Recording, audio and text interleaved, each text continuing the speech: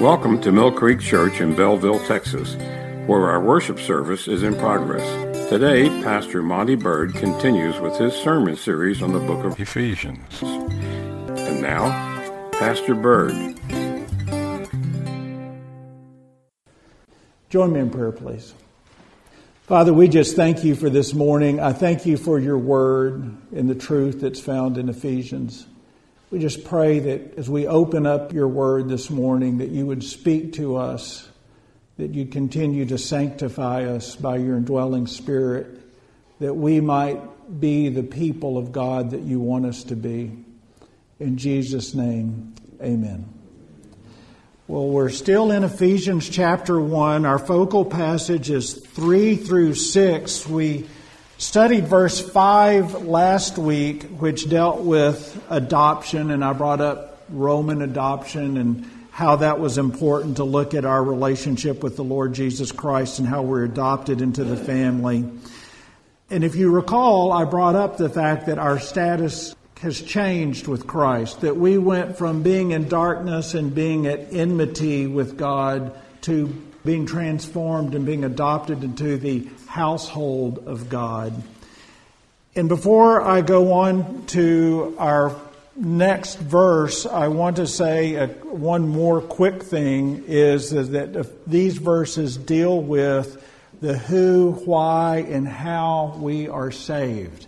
And when I first started our study of Ephesians, I quoted Honer in his commentary regarding Ephesians, and I think it's important to re-quote to kind of give you some background on what we're studying, especially here in the first chapter.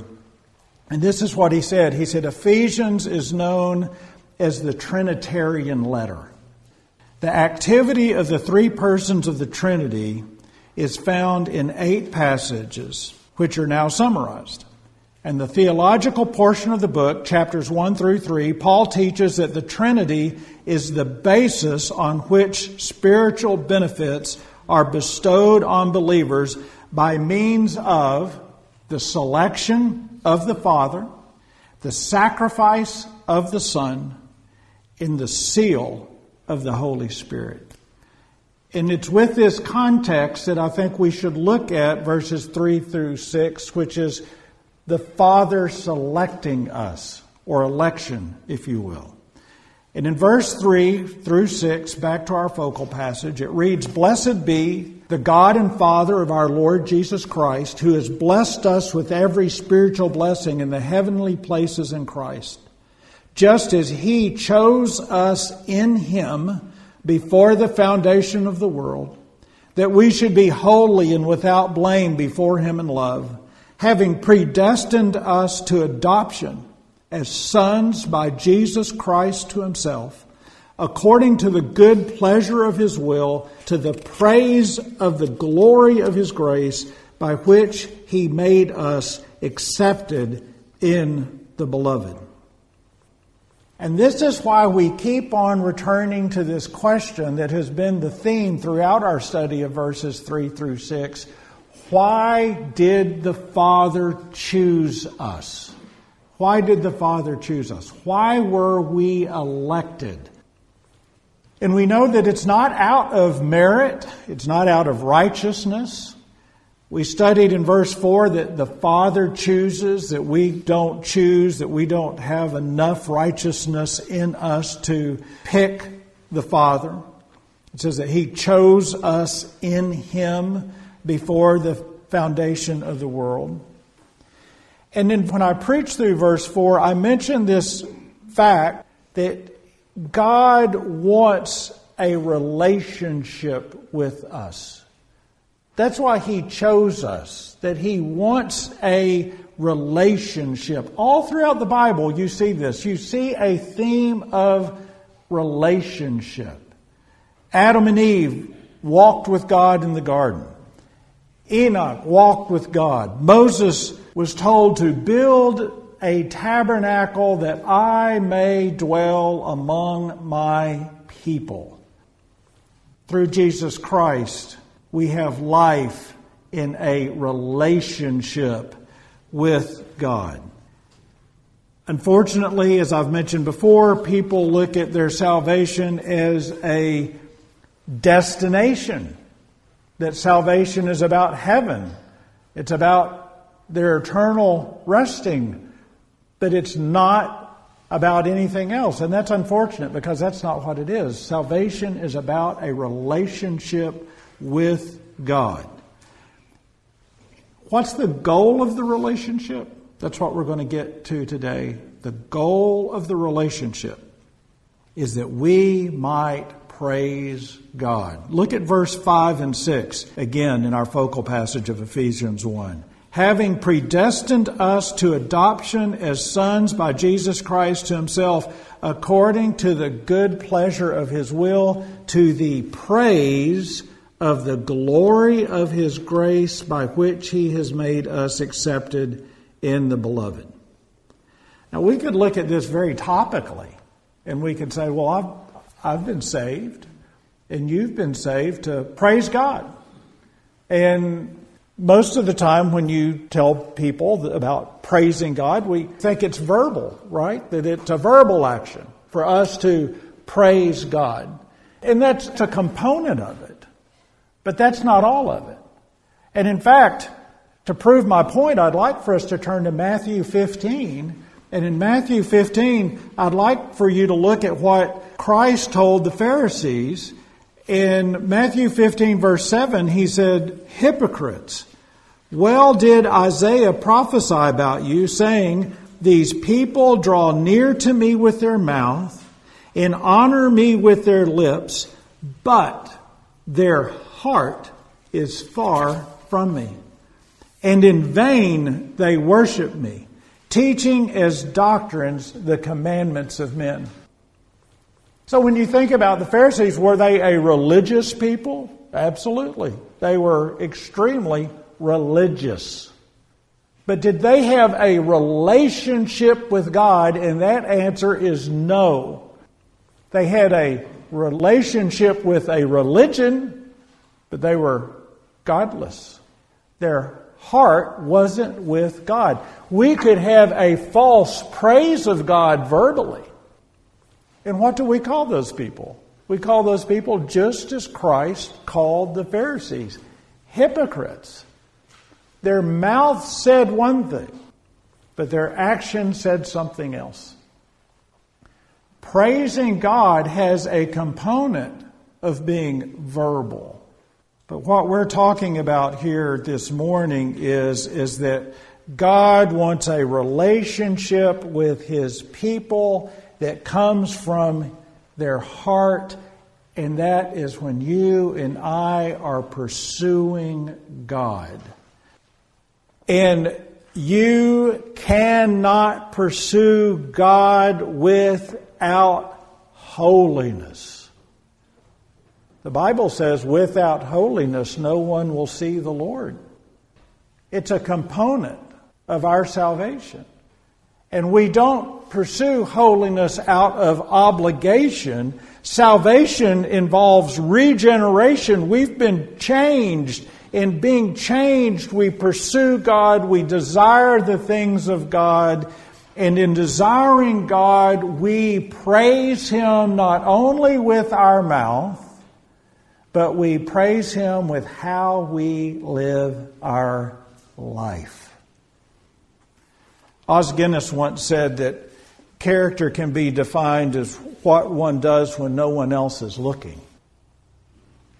That is in some way how we should look at how we live our life, and the fact that when no one's looking, are we still doing those things that God has called us to do? Are we pursuing the things of God? And are we glorifying Him? We have in the Bible a glimpse into heaven with someone who was praising God, who was glorifying God in their actions. And it's actually in the Old Testament. So let's go to Job. Let's go to Job chapter 1. Reading in verse 1, it said, "There was a man in the land of Uz whose name was Job, and that man was blameless and upright, and one who feared God and shunned evil. And 7 sons and 3 daughters were born to him. Also, his possessions were 7,000 sheep, 3,000 camels, 500 yoke of oxen, 500 female donkeys, and a very large household. So this man was the greatest of all the people of the East. And his sons would go and feast in their houses, each on his appointed day, and would send and invite their 3 sisters and eat and drink with them. So it was when the days of feasting had run their course that Job would send and sanctify them. And he would rise early in the morning and offer burnt offerings according to the number of them all. For Job said, "It may be that my sons have sinned and cursed God in their hearts." Thus Job did regularly. Now there was a day when the sons of God came to present themselves before the Lord, and Satan also came among them. And the Lord said to Satan, "From where do you come?" So Satan answered the Lord and said, "From going to and fro on the earth, and from walking back and forth on it." Then the Lord said to Satan, "Have you considered my servant Job, that there is none like him on the earth, a blameless and upright man, one who fears God and shuns evil?" How did Job give glory to the Lord? One, by sacrifice, showing that he wanted his family to be in a right relationship with the Lord. And second, by a relationship with God through a righteous life. Look at how God described him again. A blameless and upright man, one who fears God and shuns evil. Now, I love Job 1. And the reason why is just painting that picture in my mind where Satan is approaching God and he goes, "Have you considered my servant Job?" Job is living his life according to the teachings and truths of God, what God wants out of him. Holiness, think about this as you look at Job.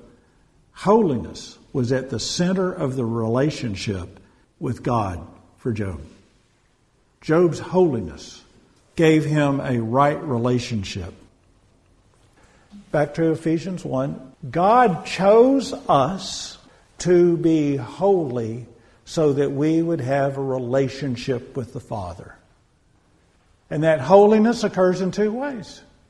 3, if you want to go all the way through the doctrinal transition.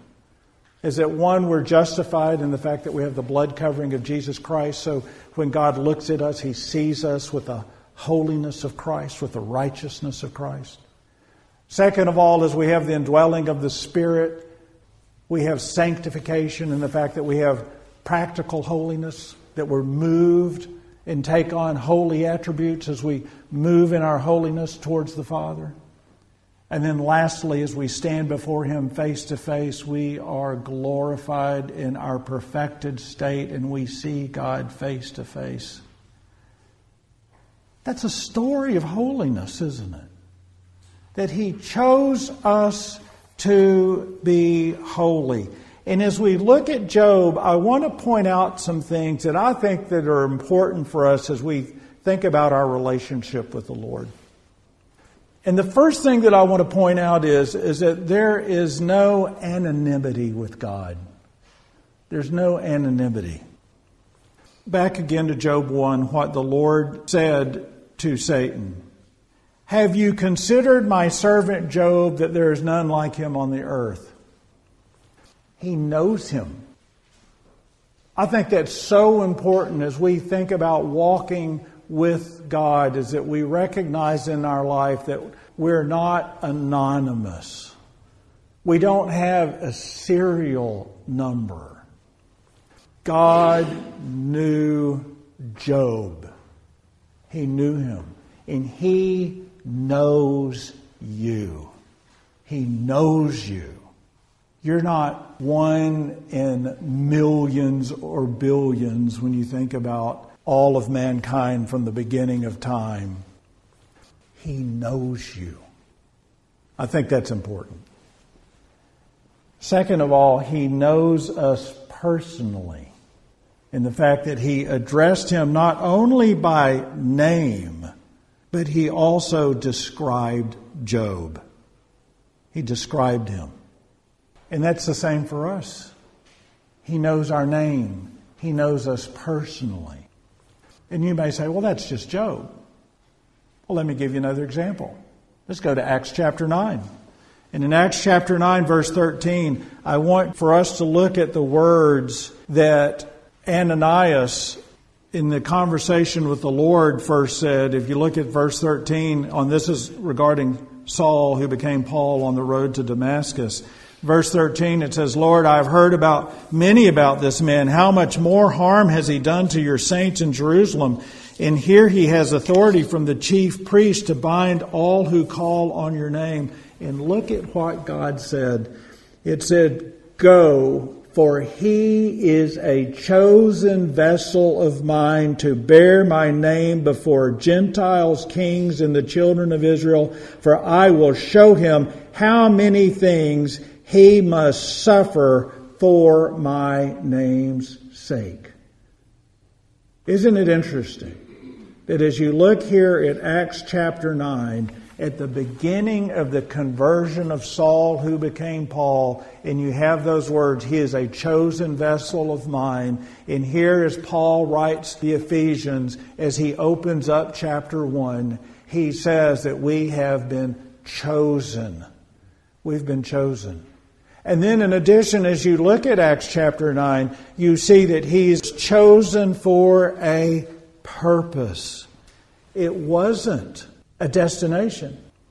He didn't say, I've chosen him so that he can go to heaven and live his life however he wants to. Not what he said. He said, for I will show him how many things he must suffer for my name's sake. Keep that in mind. We're going to come back to that. But he knew Paul personally. Psalm 139, which we read in our responsive reading earlier in the chapter, it says, O Lord, you have searched me and known me. You know my sitting down and my rising up. You understand my thought afar off. You comprehend my path and my lying down, and are acquainted with all my ways. For there is not a word on my tongue, but behold, O Lord, you know it altogether. You have hedged me behind and before me. You laid your hand upon me. Such knowledge is too wonderful for me. It is high. I cannot attain it. And I think in today's busy world, where we are faced with all kinds of distractions, I mean, we carry this little square thing in our pocket and our purse, and every time it dings, we look at it like Pavlov's dog, right? And so we're all hooked to that. We're hooked to that. But what does God say? Be still and know that I am God. It's because we have a personal relationship. Jesus Christ gave His life on the cross so that we could have a personal relationship with the Father. So we have a relationship, and that relationship is supposed to glorify God, right?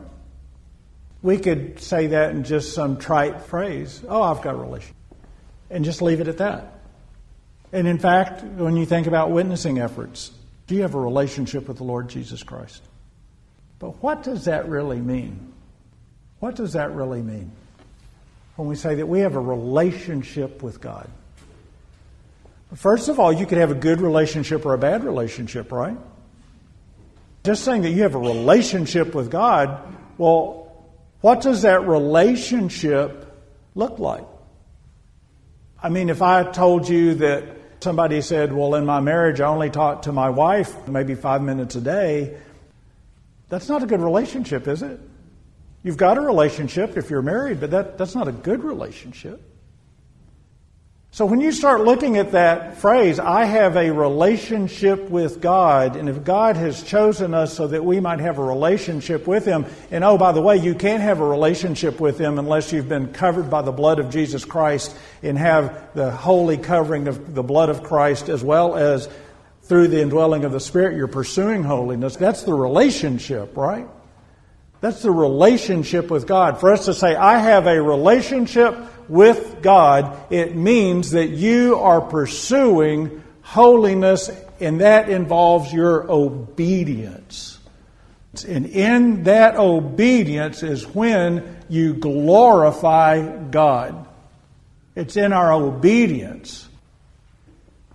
When the church grabs hold of that and we embrace that we are to pursue holiness, and through our holiness we glorify Him, that is when the world looks at us and they say there's something different about those people. Just saying, I've got a ticket to heaven, which is how salvation, unfortunately, has been preached for multiple decades. Say these few words, you get to go to heaven, and you don't have to worry about anything else. That is nowhere in the Bible. We have been bought and paid for by the precious blood of Jesus Christ. And through that transformation, we should be pursuing the things of God and recognizing that God knows my name, that He knows everything about me, and He knows everything about you. And keeping that in our mind, at the forefront of our mind, that should cause us to live our life a little bit different, don't you think? Recognizing that we were chosen for a purpose. And you see that obedience glorifying God in the two examples that I've already used this morning. We were in Job 1. I want you to fast forward to Job 42. After all of the troubles and all of the trials and all of the issues with Job's friends, I want you to look at the words of Job in verse 2 of chapter 42. Job says, I know that you can do everything, and that no purpose of yours can be withheld from you. You ask, who is this who hides counsel without knowledge? Therefore, I have uttered what I did not understand, things too wonderful for me, which I did not know. Listen, please, and let me speak, you said. I will question you, and you shall answer me. I have heard of you by the hearing of the ear, but now my eyes see you. Therefore I abhor myself and repent in dust and ashes. That's the life of someone who believes and knows God. When we continually look at the holiness of God and we understand who we are, we continually go back to God and we repent and we pursue God. Why? Because we have a relationship with Him, and in that relationship, we glorify Him. If you look at verse 7, as the Lord is chastising Job's friend, He said, my wrath is aroused against you and your two friends, for you have not spoken to me what is right, as my servant Job has. See the relationship? As my servant Job has. We are His people, and we should reflect the character and personality of God. We glorify God in our obedience. That's Job's example. Now, let's think about the words in conversation between God and Ananias. What did God tell Ananias? That Paul would suffer for his name's sake. What does that mean? That means for his glory, doesn't it? That he would suffer for his name's sake. Not going to hear that at a health and wealth church. Suffer for his name's sake. So that's what God told Ananias. This is Paul's life. That's what he was saying. This is Paul's life. Turn with me to Philippians chapter 2, verse 20.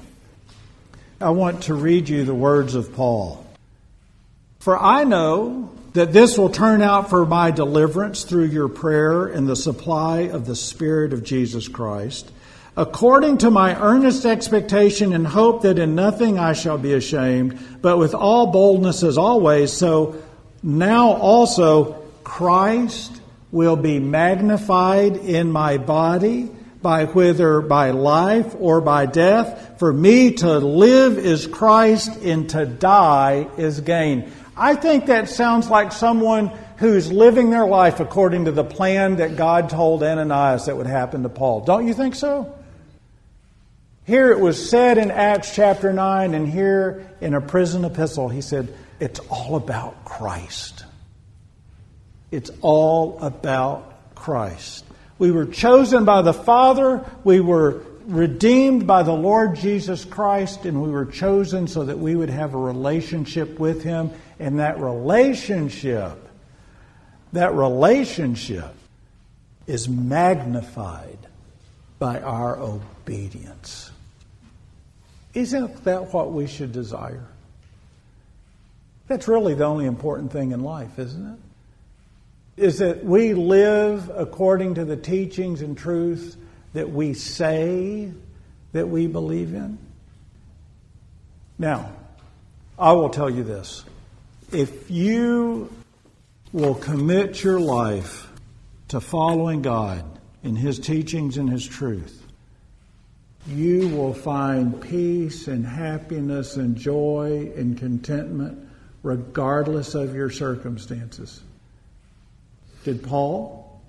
Peace that surpasses all understanding. Why is that? Because you're living the life that God chose for you. You know, as a follower of Christ, we are either walking in the path of God, or if we are a child of God, the Bible says that He chastises us. So you're either walking in His path, or you're just fighting it all along the way. Have you ever been there? I have. Where you're just fighting it. And if you've ever been there, I think you'll recognize and you can relate to the fact that you're absolutely miserable while you're fighting it. Just as I've shared my own personal experience. I fought doing this for years. You can't beat me out of doing this. If I would have known from the get-go that I would have so much peace and joy and contentment in fulfilling the call that God had for me in my life, I would have done that years before I surrendered to preach. But I fought it. And in fighting it, I did not find happiness and contentment. And I will guarantee you that as a child of God, if you will commit your life to following the Lord in obedience and pursuing holiness and reorienting your life to where Christ really is number one in your life, that you will find that peace and contentment, because that's what you have been designed to do before the foundation of the world. Before time, God chose you to be His child. And we're only happy when we reflect our life that we are living like a child of God. And that's where peace and contentment comes from. Join me in prayer, please. Father, we just thank You so much for Your word. Father, we thank You that You chose us. You called us out of darkness. And that wasn't so that we could live a life of ease, but that You chose us so that we would reflect You regardless of the circumstances that we find ourselves in. And I just pray, Lord, that we'd commit to that we'd commit to be faithful servants. I pray, Lord, that joy that we have in our life, that we would express that to others that might not know You. I pray, Lord, that if someone's listening that doesn't know You, that they would take the free call of salvation and repent from their sins and turn their life over to Christ and become new. I pray, Lord, that this church might be known as a group of believers who are faithful followers. I pray, Lord, that we would glorify You in all things. In Jesus' name, amen. Thank you for joining us as Pastor Bird continues this sermon series. If you wish to hear more, you may find him at millcreekchurch.org or go to sermonaudio.com/millcreekchurch. Prayer requests may also be left at millcreekchurch.org. Our church services are as follows. Sunday morning Bible study is at 9 a.m., followed by our worship service at 10 a.m. We have Wednesday night prayer meeting and Bible study, and they are at 6:30 p.m. For more information and our mission statement, please visit our website, millcreekchurch.org.